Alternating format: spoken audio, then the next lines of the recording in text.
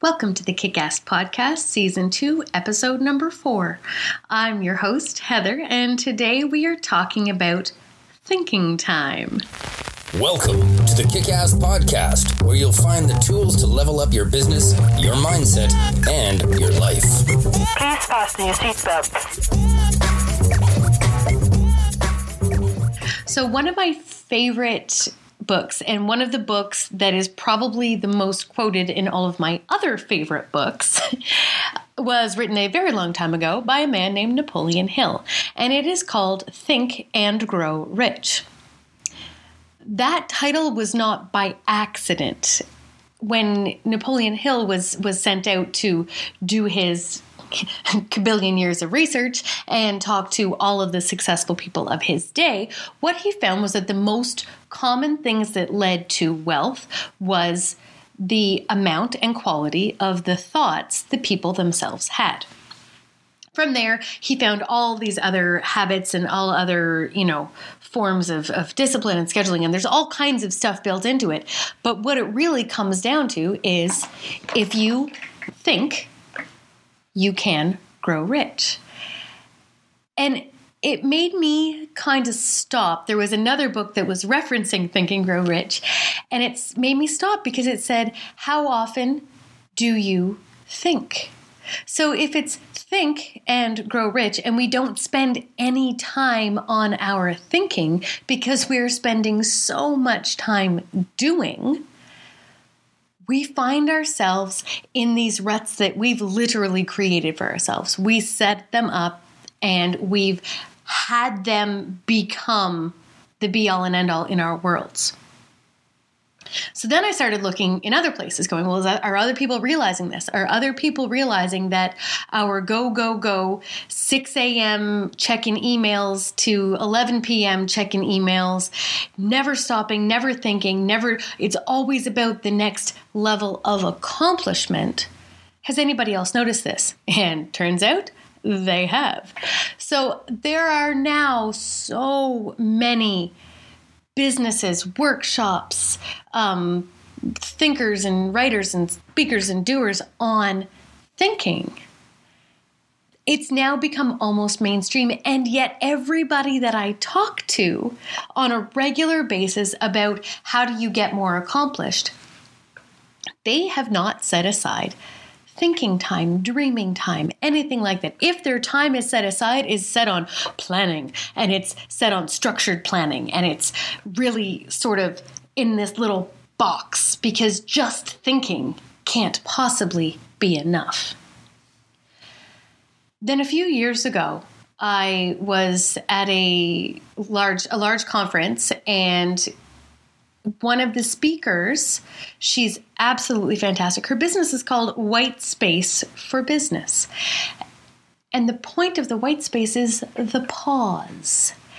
Every time we're doing this go, run, go, run, every single moment of every single day is scheduled, and then we watch Netflix and collapse.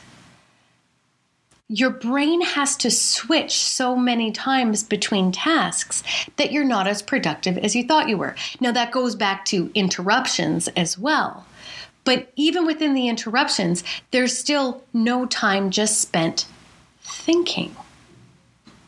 So I started thinking, well, how am I going to, first of all, improve our business and make it bigger so we can hire a couple more people so there can be a couple more shit jobs I don't have to do.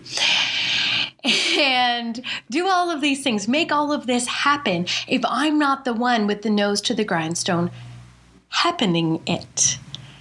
And I realized, well, I spend an awful lot of time probably not in an optimized way because I really haven't woken up and thought about my day. I've woken up and kind of blindly followed my schedule. But every day is a little bit different. So I spend time in the evening setting my schedule. I spend time in the morning revising my schedule. And then I spend the day trying to keep up with my schedule. And at no point was I really taking time to think. Or if I was kind of trying to force it on myself. This is my 1 hour to think, so sit down and think, because this is my 1 hour a month of thinking. That's not enough. It truly isn't. If you're looking to make any any significant change in your life. It doesn't matter if it's a new diet, if it's a new schedule, if it's a new job, if it's balancing, homeschooling and working from home suddenly. Everybody ends up feeling this level of overwhelm. And simplifying your life can only go so far when life really is that complicated. So what I have found by my own experiments and reading a ton of books on thinking, which is different from meditation. So it's going to sound like I spend a lot of my day not doing anything, and I don't, I promise. But I do spend thinking time and meditation time separately in the run of my day. And because I have the same number of hours in the day as you do, I tend to sometimes, because it's not really multitasking, it's more combining. I will on a drive, I usually drive in silence. During that time, I'm giving my brain a pause. It's almost like meditation, except I'm driving, so my eyes are open and I'm actually, paying attention to what I'm doing, but I'm very mindfully just paying attention to what I'm doing. I am just driving. So that gives my brain that break. Then when I get where I'm going, I usually try to be about 10 minutes early. I will spend that 10 minutes not getting out of the car and waiting in a waiting room and making small talk and all of those things.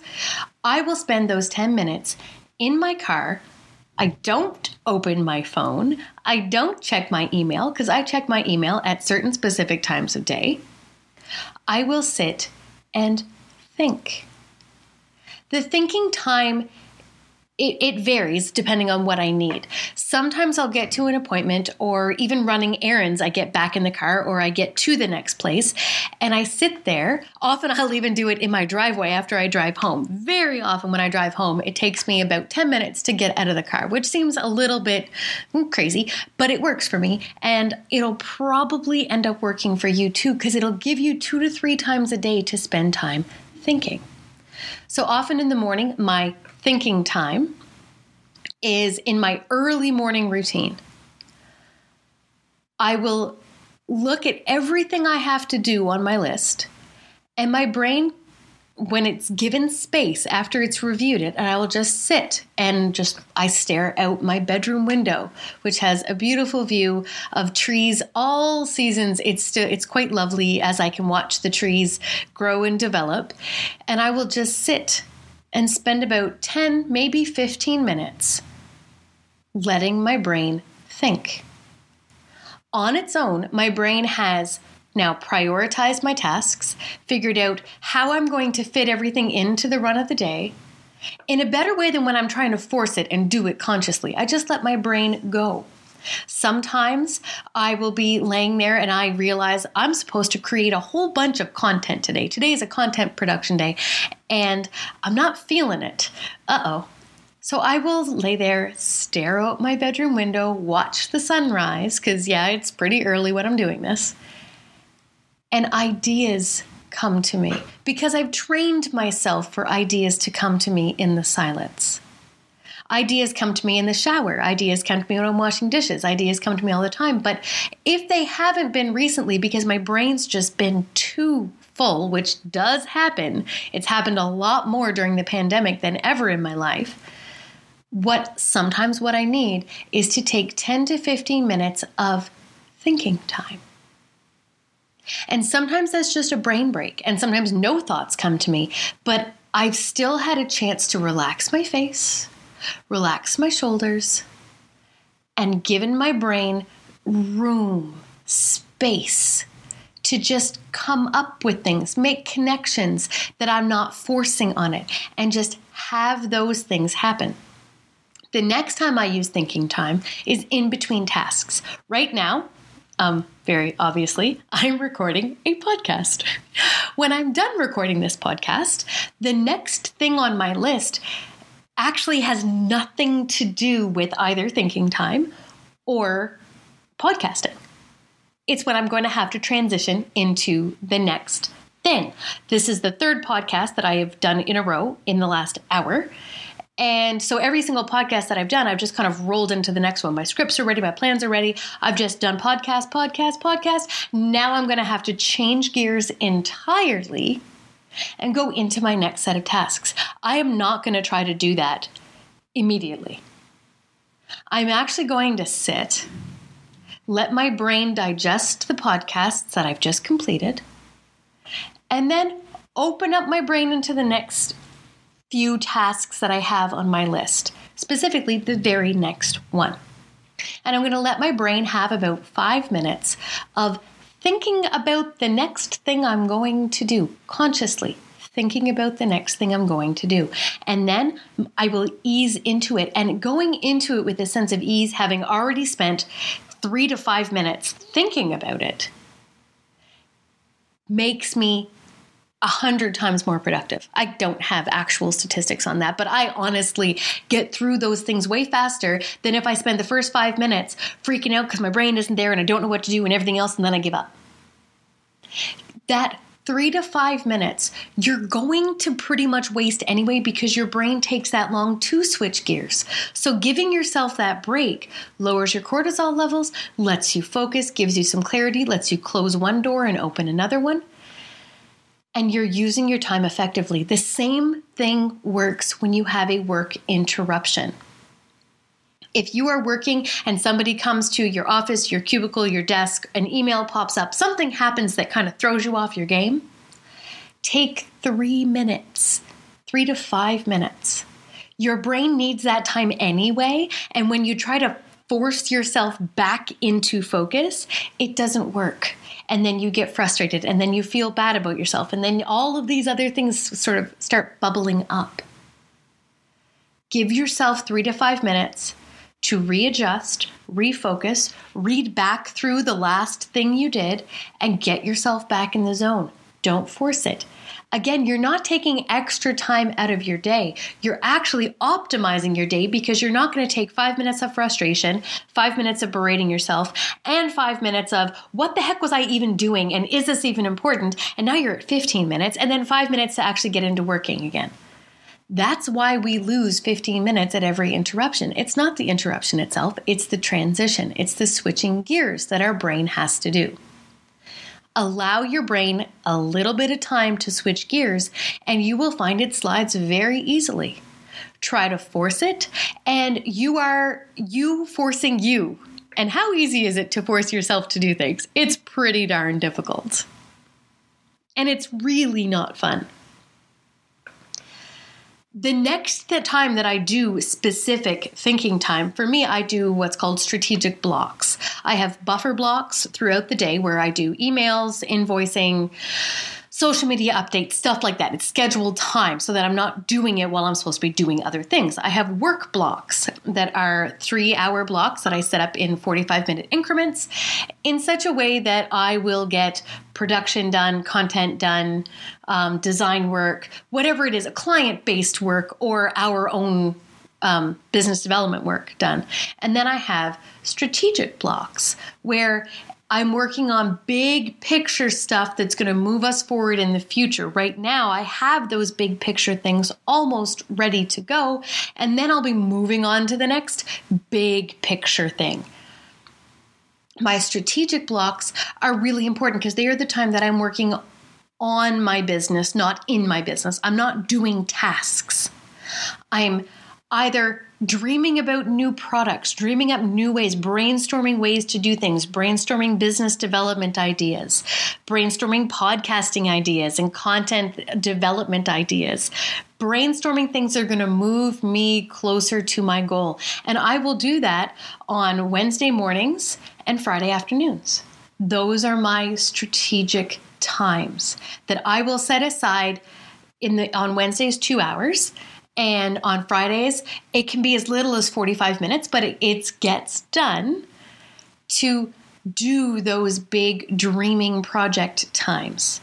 For those of you who are telling me you do not have time to do that, and that would be great if you could take 2 hours on a Wednesday and do it, almost everyone I've spoken to, with the exception of those whose jobs are simply task-based, they are entering data, they are stocking shelves, they are packing boxes. They're doing the people who are not necessarily in charge of their own time because they're employees. Often they aren't given the chance to do this. So if you're an employer, imagine how much better your job will be. Imagine how much better your business will be if you're getting ideas from everyone. So incorporating an hour of, it's okay, just sit back and think time into the week, even for your employees, will actually generate really functional ideas. They will feel more engaged. So it takes care of your employee engagement part.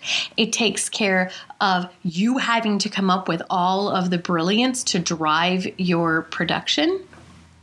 It's a good idea to incorporate it for everyone on your team, especially those you see who are struggling. Instead of giving them coaching, or along with giving them coaching, also give them time to think.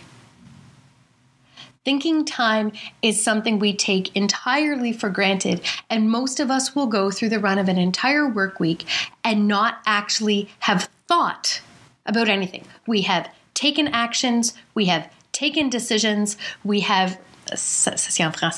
made decisions in English. We have checked off our to-do lists. We need to schedule time to think. Otherwise, it doesn't happen and the day will run us. That's why early morning is one of the very best times. Whether early morning to you is 5:45, 5:30, 6 o'clock, 7, 8, 9, whatever time it is. Before the world enters your world, keep your internal world a little bit private and give yourself some time to think. You will be better off for yourself. You will be better off within your business, and your employees will be better employees if you give them the chance as well. Up next, we are going to be talking about a book that I just finished that kind of shook me right to my core, and it's called The One Thing. We all know that I hate multitasking. I am big on unitasking, and the one thing, whoo boy, does it ever get down to the brass tacks of unitasking. If you like what you heard, please let us know. We live on validation. Hit subscribe, leave us a review, and if you want to get in touch with us to see how we can help you, even if it's just, well, how do I fit thinking time into my day? You can find us at hala.agency, that's HALA.agency, and online everywhere as Hala Connected. Until next time, kick ass and live on purpose. We hope you've enjoyed this podcast. Now put down your phone and start kicking ass.